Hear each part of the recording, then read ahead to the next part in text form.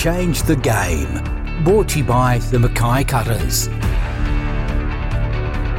Episode 34, Change the Game podcast. We're back for season 4. Change the Game podcast is brought to you by Mind Ignition, leaders in performance mindset coaching. I'm Mitch Cook, CEO of the Mackay Cutters, and I'm joined by Kenny Edwards, and we're going to talk through life lessons and just Kenny's journey through life, rugby league, how he ended up at the Cutters and where he's going in the future as well. Welcome, Kenny. Thanks, brother. Thanks for having me. Let's go start, mate, of your journey of your sporting career as an athlete. What was your first memories back as a kid in New Zealand, growing up, throwing the footy around, getting smashed by older brothers and cousins, I'm guessing? Yeah, it was older cousins. We all grew up in a little house in Levin, a little town called Levin. And it was me, my first cousin James Tarmo, and then all of it. So it was me and him the same age, and his older brother who's a little bit older than us. And then all our older cousins, they were all in their 40s and 50s now. But it was just us at our nans, and they used to bash us. And we had one little hallway that we played in, and the game was called Run It Straight. And our cousins didn't take it easy on us at that time. So that was probably my earliest memory of rugby league, is all our family, all my older cousins, smashing us in the hallway of our nans and Levin. And holes in a... Oh, bro. Wall? Massive holes all over. And you just used to hear my nan in the next room bang, like, get the F out of there. Stop smashing my walls. Yeah, bro. It's funny you say it. That was her. That we could just hear her banging on the wall. Stop playing in them massive holes in the walls. And so, yeah, that was probably my earliest memory of playing rugby league and that sort of stuff. And then obviously moved on to age grade footy. There wasn't much where we were. It's a little town. Like, unless you live in Auckland, there's not much rugby league in New Zealand. Well, there wasn't back then for age grade. So is this north or south of Auckland? It's north. So it's in the North Island, but near Wellington, like an hour north of Wellington. All right, yep. And like I said, if you're not in the big capitals like Wellington and Auckland, there's no real age grade rugby league for you. And so there wasn't for us back then. So we just played rugby union growing up, and then it wasn't until we were like 11 or 10 or 11 we started playing for our local team, the Levin Knights. So that was probably my earliest memory, was at Nans in the hallway until we started playing age grade. And that age group, under 10s and 11s, were you like one of the bigger kids, smaller kids? Yeah, I was. Well, Jimmy was me. He was massive. He's always the biggest kid in our grade. And I had a growth spurt. I wasn't massive. I was a tiny kid. My young fella, he's probably same size as I was. It wasn't until I was hit about 14, 15 where... So I started playing with men. Me and Jimmy started playing with men when I was 12 and Jimmy was 13, and we were playing against men in the reserve grade local. So there was A grade and reserve grade. We were playing in the reserve grade, and we made the grand final. We lost to a team in the grand final, but so it wasn't until about just after then I started playing with men. I got a big, massive growth spurt, and I just went fat. I think it was a growth spurt. I think it was an eating spurt. I just got real fat. The story I tell is So this time I was about 14 or 15, and I was playing in the A grade in our local comp, and I was playing fullback at the time. And so there was a bit of footage getting around a bit of me, and I got sent to Kibra Park State High School. And at the end of that year, 2005 that was, I got an interview with Kibra Park. They told me to come over for an interview. So I was this young, fit little fullback running around at the time in this men's grade. When I turned up there at the end of the year, I was this chubby kid, and they thought it was a different kid that turned up. So I had a bit of training to do by the time, so I ended up getting a scholarship, and by the time I had to get back there, I had to lose like 12 kgs because I got recruited over there to play 5'8" to Kibra Park that next year. Yeah, wow. What were you eating? Oh, man. I don't even remember. Playing with men, and it was in New Zealand. We love food. We love food. So anything and everything, I think. What's your favourite delicacy? Oh, bro, you're making me hungry. My mouth's watering just thinking about it. Probably our Māori. We have traditional food and Māori food. It's called a boil up. It's literally just that. You throw meat in a pot, vegetables, potatoes, all in one pot, boil it all together, and then it's this big greasy pot of goodness, man. It's the best ever. And so I'll have to say that's my favourite is the old boil up in New Zealand. Everyone in New Zealand will know what that is. Yeah. Reminds you of home. Yeah. Let's talk about some challenges along the way. No doubt that story you just told then, challenge straight up playing reserve grade as a young fella and on the field, but then probably also off the field. What are some of those challenges been and your memories early days, and then we can transition into more recent? Yeah, I had a bit of a different upbringing, a bit of a rough one. Younger days, like I said, we were brought up at my nan's. For me, my nan's was probably my safe haven. That's where I felt safe. a bit more than probably at home. I lived out in an area where there was gangs 2 doors down. There was a gang there, but they were harmless. They would see us in the morning and would wave, and they would wave back. But they were harmless. But that's where their local pad was, and Hokio Beach. And Did they recruit kids? no, that was different times. I was a kid. I was literally a baby then. I was maybe 5 or 6 years old, and I remember the gang cars. But they'd cruise around and do their thing, and they wouldn't. It was leave you alone. Yeah. Nan's just in town was always a safe haven for us, and that's where we'd go, and we know we were safe, and we always had something to eat and that sort of stuff. So it was a bit of a challenging upbringing, but one that I don't regret having, because it's probably brought me to where I am today. And it's along the way I've been able to learn from what I went through as a kid. And so that's probably the first memories I have as a youngster growing up, is being around the gangs and watching them drive past. And I just used to call them uncles and all that sort of stuff. There's uncles driving past. So as I got older, my nan left us. She passed away, and then I moved to Auckland. I grew up a bit in Auckland too, where my dad's from. I moved up there. How old were you then? I would have been, so I moved backwards and forwards. So I moved up. So when I was about 12 for a year,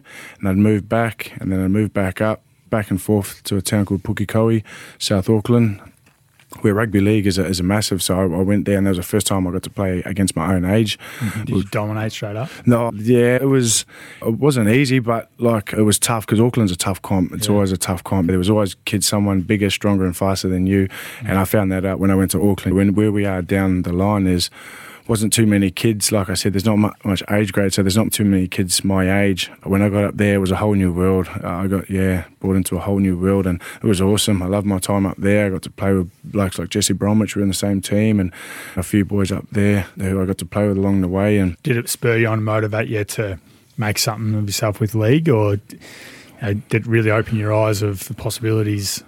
No, to be fair, we didn't have Sky or Foxtel growing up, so I didn't really watch much rugby league, to be fair. Mm. It was ingrained in our family. We're a big rugby league family.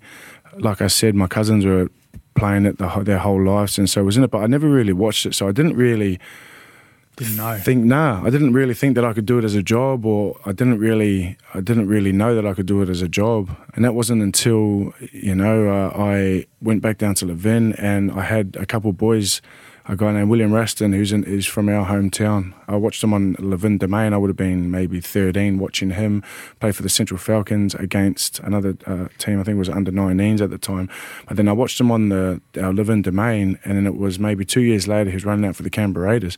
And it probably wasn't until then I thought, wow, how good's this? I'm watching him on TV. I was just watching him on my little local park 3 years ago. And so it probably wasn't until then I probably thought I could, maybe there was a world where I can go and do it as a job.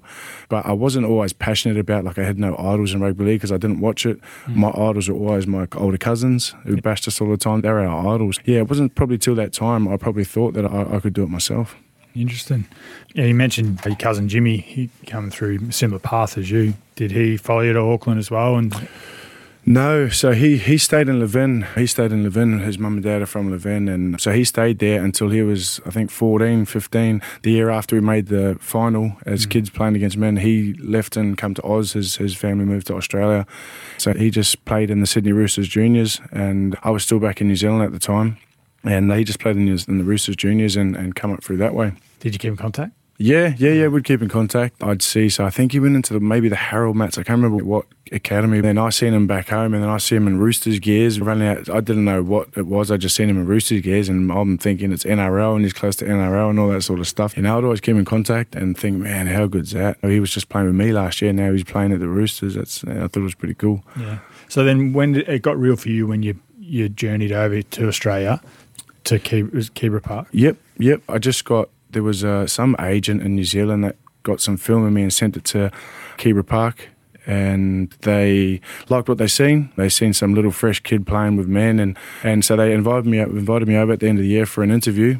And so I went over for an interview and got in, and for the following year, for 2006. So this was just after Benji Marshall had set the world on fire 2005, and Tigers had just won the competition, and I just got recruited to go to his school, Kebra Park, and that's when that was like a big thing, Kebra Park, and all the Kiwi kids wanted to go there, and I just got recruited there to go there as a 5'8", and so I was over the moon with that, that opportunity, and that was a whole other world in itself. When did the interest, how did it gather momentum from there? Like, what, do you remember the time when you were here and at Keebra Park, and was it agents or was it a club? Or you mean to move on to the next level? Yeah. So I was at Keebra Park for 2 years. Our first year I was like contracted with the West Tigers. The second year I had a really good year. And I was lucky enough to make the Australian Schoolboys. I was a front rower then. So it was funny. I got recruited to come as a back row, as a 5'8". I turned up and I was way too fat still, so they had to go and recruit another 5'8", which was Rob Louis from up north. So he ended up coming down and playing 5'8", and they shifted me into the back row, and that was the first year. So the next year I turned up, I was fat again, even fatter, so they put me in the front row, and I ended up playing front row that year, and I had a really good year, made the Australian Schoolboys. And then my teacher, Mr. Linton, Greg Linton from Keebra Park, he brought an agent into the school to sign me as an agent. Taz Bartlett he was, and as his name, and he's with Pacific Sports Management. And so he came and signed me as a 17-year-old, and not to blow my own horn here, but we come up and we played in Mackay. I was lucky enough to make the Queensland team. We come and played Mackay in a trial match against New South Wales on our way to Townsville. I got the man of the match here. I was a goal kicking front rower. I got man of the match here in Mackay, and then we carried on to the national championships in Townsville. And I only played one game there in Townsville against CHS, and I done my knee. I done my meniscus in my knee, but I was still lucky enough to make the Australian Schoolboys at the end of that. And so there was a few agents getting around that carnival, and Noel Clear was one of them. And my manager came and grabbed me, and he took me away, and I met Crusher there. And after that, signed with Manly to go to Manly after the year after, my first year out of school, and went straight into the first grade squad. So I guess some of the biggest lessons you've learned throughout your career, but what about that time there? Was anything you can think back of, like, that's stayed with you for life, or anything that you were to go back and go, I wish I'd made the most of that opportunity? Or is there anything that really sticks 100%. out? So I got that contract at Manly, and to be fair, it was one of the bigger contracts in the under-20s. It was the first year of under-20s, and so I got a really good deal. And I'd got money I'd never had before. I went straight down there, straight out of school, November. So it was 2008? Yep. Yes. 2000. This was for the 2008 season. So do you mind going into what the money was? So back then it was about 50 grand. And then for a kid my age who had never had money and going straight fresh out of high school, that was massive money for me. I'd never had money before. I was out of school the year before, scabbing lunch at school to eat. And so to get that straight out of high school was probably, I think it was pretty big money back then. And so, you know what, Manly was probably my biggest regret, because I had it all on a plate. Des, the coach, loved me. He told me after my first game of being playing back row in a trial match against Melbourne Storm, my first trial match, he said, I'm going to make a back row out of you, a great back row out of you. I thought I'd made it before I'd actually made it. I'd got money I'd never had in my life. So I took it all for granted. And through my own doing, they ended up releasing me. They only lasted 1 year there, and that's through my own doing, through stuff off the field and that I'd been doing and that sort of stuff. So that was probably my biggest regret, was leaving there. So I went into a team who had a team full of stars that looking back now, we had Daly Cherry Evans, Kieran Foran, Jared Warrior-Hargraves, Jamie Bura. Who else was there? There was Darcy Lussick. We had really a good team, and like I said, I'm not blowing my own horn, but I was probably the highest rated. Me and Jared were probably Jared Hargraves were the highest rated out of all the kids there. But through my own doing, I lost that opportunity, and it's something that sunk in. And when I did eventually make my comeback, so that spurred me on to make my comeback, because I did leave the game after that for a while. So when we highlight the title of this chat, Life Lessons, what was that lesson back then for you now, like reflecting? Taking things for granted is probably the biggest life lesson I got out of that. Like I said, I went down there on big money. I thought I was a big fish. I thought that... What did you take for granted? The opportunity. Yeah, the opportunity. I thought that I'd already made... I went down with the attitude that I already played 100 NRL games. I hadn't done nothing in the game. And soon found out. No one picked that up with you? Well, no one took you under their wing and was like, Kenny, come here, mate, you got to... Not really, not really. No. So if I had my time again, there was a lot of great leaders in that club. Brent Kite was one of them. I really looked up to him, but there wasn't really, so all the things that was happening outside of the boys, that they noticed. Cuffbo here, he was awesome too. He was there when I rocked up there, and so there's a lot of great leaders in the club there. I just didn't probably... utilise them as much as I could have or should have. And like I said, there was no one really to pull me into line until it was too late. I had all these warnings along the way, but it was just a slap on the wrist at the time. And then at the end of it, they released me. And yeah, that was that. So do you think, like all the wellbeing support around now, you see it in the game at our level, but then further up you go with the NRL at the moment, it's even more. 100%. That would have been great for you back then. 100%. The amount of support that has grown for players since back in those days is massive. I was lucky at Parramatta. I had a really good one. We had a couple guys there, and I knew I had that support there. But even now, I can't imagine what's happening now. And I've just seen that in the NRL. They've got all the Pacific ambassadors, and I've got one of my mates, Bro Takarangi, who's just got on board with them, and they've got all these different nationalities who are ambassadors. I think he's a Cook Island ambassador. So there's a lot of work that's going into it. And mate, there can never be too much, because kids like me who come fresh out of New Zealand, who see the bright lights, and they might not know how to handle money and that sort of stuff. So I wish I had that going back, but again, that's my own fault for not realising.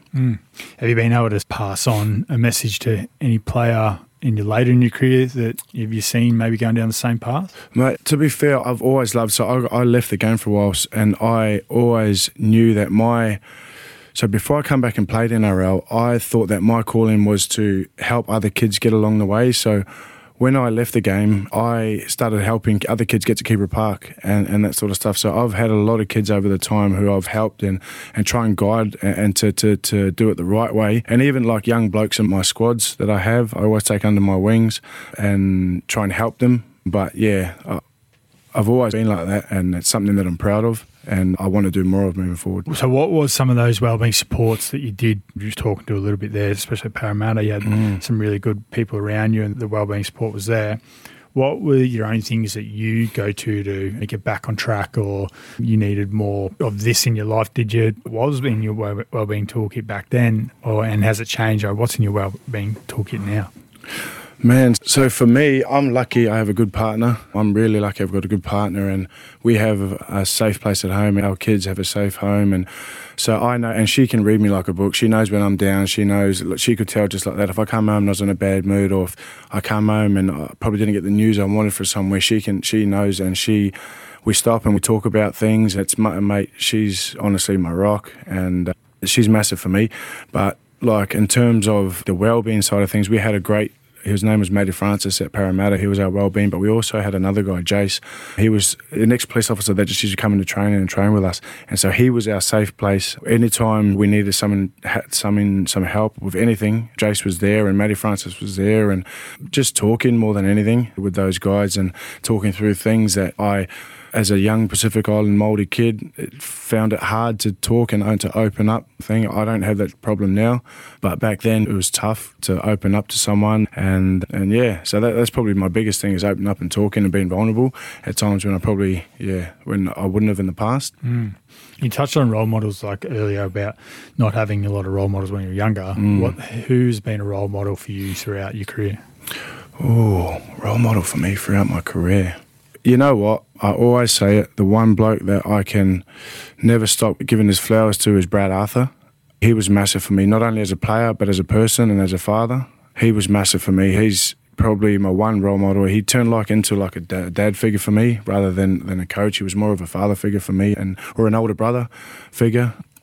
Someone that pulled me into line and any time I needed. But there was times when it got really hard and he was there. There was lessons where, I'll give you one example. It's probably the best advice I've ever got in my life. Was he pulled me in one time. He dropped me for round one. So round one 2018, he dropped me. There's a backstory behind it. So 2017, we made the finals. We finished third. I feel like I was our best player in that final series in 2017. Anyway, that off-season, I'd done a few things that, I'm not proud of. He knew that, and so without telling me, he dropped me for round one 2018. I was filthy. When he named the team, and I was filthy. I was ropeable. I went to the extent to ask for a release because I believe I should have been playing. I went to the extent to ask him for release, and I went and sorted. Luke Burt had gone to the Gold Coast Titans at the time, and I went to the extent to ask for release so I could go and speak to the Titans, and he was keen. The Titans were keen for me to go up there and stuff, and Brad pulled me in, and I was going through a tough time in my life the year before. Me and my partner had broken up at the time. She was living on the Gold Coast. And I was spending every weekend. Brad would let me go back to the Gold Coast after every game and spend the weekend with my kids. I'd spend a lot of money on flights and hotels so I can go up there and stay with them. Anyway, he called me in when I said that I want to release, and he said to me, the biggest advice I ever got, and it still sits with me today, he goes, "Do you think you're a good dad?"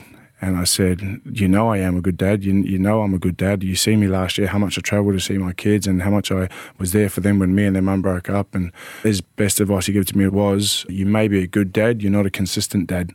And that at the time, I was like, "Are you joking me? Like, you've seen what I do for my kids. You've seen everything that I've done for my kids and how much I struggle to be there and all that sort of stuff." And at the time, I was really bitter about what he said to me because I thought I was a consistent dad. It wasn't till... And I held that for a couple of years. Once I went sober in 2019, I went sober for 3 years. And it really sunk in what that meant, being a consistent dad and not just a good dad. There's a massive difference between a good dad and being a consistent dad that I realise now. And yeah, like I said, that didn't really sink into me and with me until I went sober.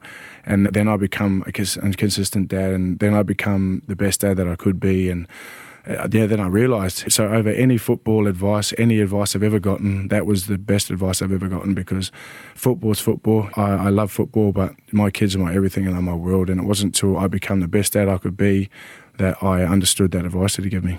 Yeah, it's so powerful, isn't it? Like great from Brad, probably being really honest. Yep, 100%. You being really vulnerable to take that feedback on, but you said you held on for a couple of years, and you would have to go through a process too to understand that. You can go, well, I wish I understood that sooner. 100%, like I said. It is what it is. Yeah. It's good you're in this place now where you can understand that consistency is who you need to be. Yep, 100%. So, and what about now? So, well-being, like we talked about family. Is it? What else do you do to look after your well-being other than having those conversations at home? Are you actively studying? Do you work out other than playing training? Well, to keep my well-being, like I'm a big trainer. Like I love training in the off-season. We just went to Bali for the off-season on our way home from England, and the outlet for me and my partner for Madison is we love to train. We go and train together. I love training like by myself. I love competing with myself. I love it, and that's a massive outlet for us. We woke up this morning at 4:30 this morning, went to the gym this morning, just because it's her outlet, and it's also a way for me to go and, as much as it's an outlet, it's also making us better. So that's for us. If we can go out, and she could be in a shitty mood, she could go out and do her workout at a gym, come home, she's in just 100 times better mood. And I don't know what it is. I don't know if there's science behind it or whatever it is, but working out always makes me feel better. And that's something that we like to do. Chemical release of dopamine. Is it? Yeah. Yeah.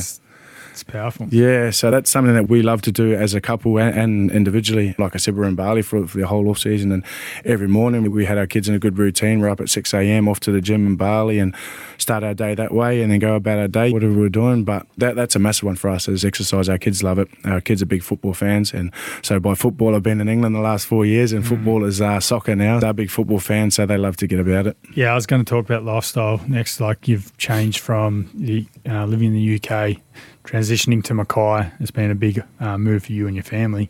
Yep. What are some initial thoughts about living here in Mackay and North Queensland, and the differences between where you've come from? Mate, it's, you know what, I'm going to share something that I probably haven't, I only told my missus this not so long ago, but the biggest change that I've seen is in my kids. This time last year, we come back for our off-season, my off-season, and it was about a couple of days before we were due to go back to England, and my daughter come downstairs. We were down on the Gold Coast at her grandmother's house, at my missus' mum's house, and my daughter come downstairs and she grabbed me and said, "Dad, can I have a word with you?"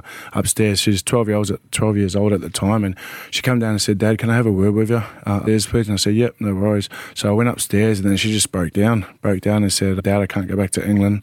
I can't go back to England. My mental health is deteriorating." So as a 12-year-old, for me to hear that was massive. And it's, when she told me that, it was hard for me to hear her say that. I didn't take it as serious as I thought. But at that time, I broke down with her. And started crying with her. And I said, "You're my daughter. I'm never leaving you behind. You got to come back with us, baby." And I broke down, and she could see I was crying, and I was in some pain. And so she sucked it up at that time. She said, "Okay, Dad. Yep, come on then. Let's go. We'll go back to England," sort of thing. And it was at that time I probably knew it was probably time to come home. We'd been thinking about it for a couple of years, but it was probably time then I knew to come home with my 12-year-old daughter saying that. And I didn't realise how much that meant until when me and my missus told our kids that we're coming home. They started boiling their eyes out, crying. And from that point onwards, so she was big in sports before we left overseas to go overseas and play. She was big in sports. She was an active kid, and to see the kid she is now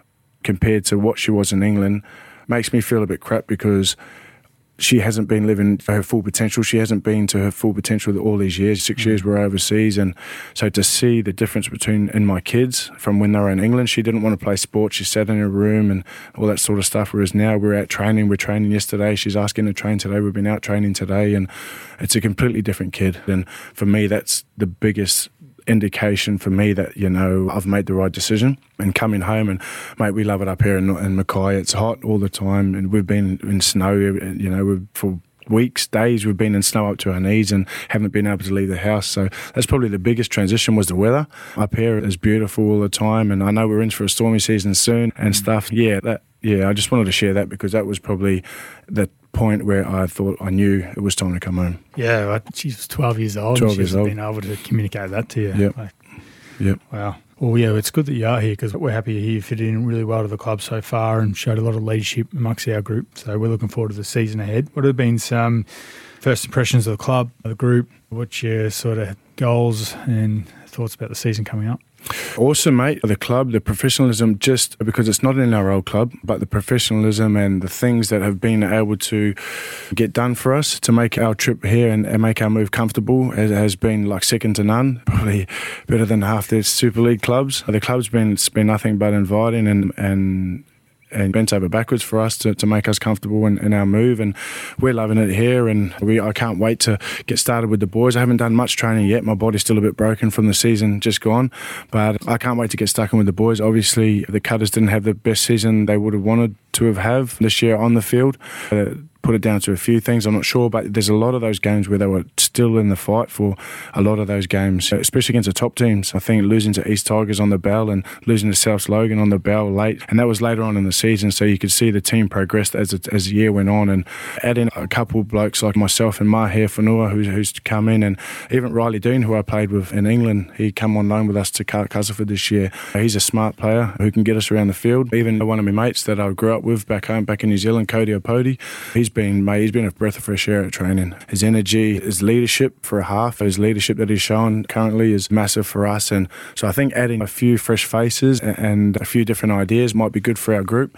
And yeah, I can't wait to get stuck in the training with the boys. And you've been doing some work with our junior rep programs. So you're currently working with Mind Ignition here in town, and they're big in the wellbeing space and the mindset coaching. And tell us a little bit about that work that you're just starting to engage with our junior reps. Yeah, I'm starting to work with all the junior reps coming through, and mate, it's been, like I just said, it's been a breath of fresh air for me. It comes natural. It's something that comes natural to me because it's something that I've lived the last 16 years. I wish these sort of coaches and these sort of personnel were around when I was their age, because then maybe I shared it with the kids this morning, that my biggest regret is not playing for the New Zealand Kiwis. I told them I think I'd done enough in 2017 to be picked, but I didn't. And I think that if I had these coaches like a wellness and wellbeing coach and to teach me strategies coming through, I think maybe, well, I don't think, I know I would have achieved that goal. So it's been a breath of fresh air for me, mate. I've always worked with kids and stuff coming through, but to start working and learning about this space more than anything, about the wellbeing space, is massive. Yeah, let's talk about some future goals. Well, what about current goals at the moment? What are some current goals for you? And then Dare to Dream, tell me some big ones. Current goals on the field? On or off? Both. Off the field, I'll give one of each. I'll give one on the field. So obviously on the field, this club here hasn't probably had success in a long time. 2013 was the last time we made the finals. Mate, if I could come back and help lead the boys to the finals, that'd be massive. Kim Williams here, a bloke who I'm real close with through my time in Huddersfield, and I've done a bit of work with the juniors with him over there. It'd be massive for him if we could get back to the finals. And the whole club, the whole town, it's a rugby league town here. I've come to learn it's a rugby league town and they love their footy. So if we could get back to the finals, mate, and push on through the finals, that's probably my one goal on the field. And off the field is just to try and upskill myself in this wellbeing space, upskill myself, and so that at the end of these 2 or 3 years, I can transition smoothly into a role, whether it be here or anywhere else. Well, that wraps it up, unless there's anything else you want to add on the back end. Nah, I'm all good, bro. Happy to finish it there. Yep, 100%. No, we'll welcome Ken to you and your family to Mackay, mate, and it's, looking forward to seeing you around out in the park in the Cutters jersey early next year. Can't wait. Thanks, mate. Thanks, brother. Change Your Game podcast is brought to you by Mind Ignition, leaders in performance mindset coaching. Change the Game. Brought to you by the Mackay Cutters.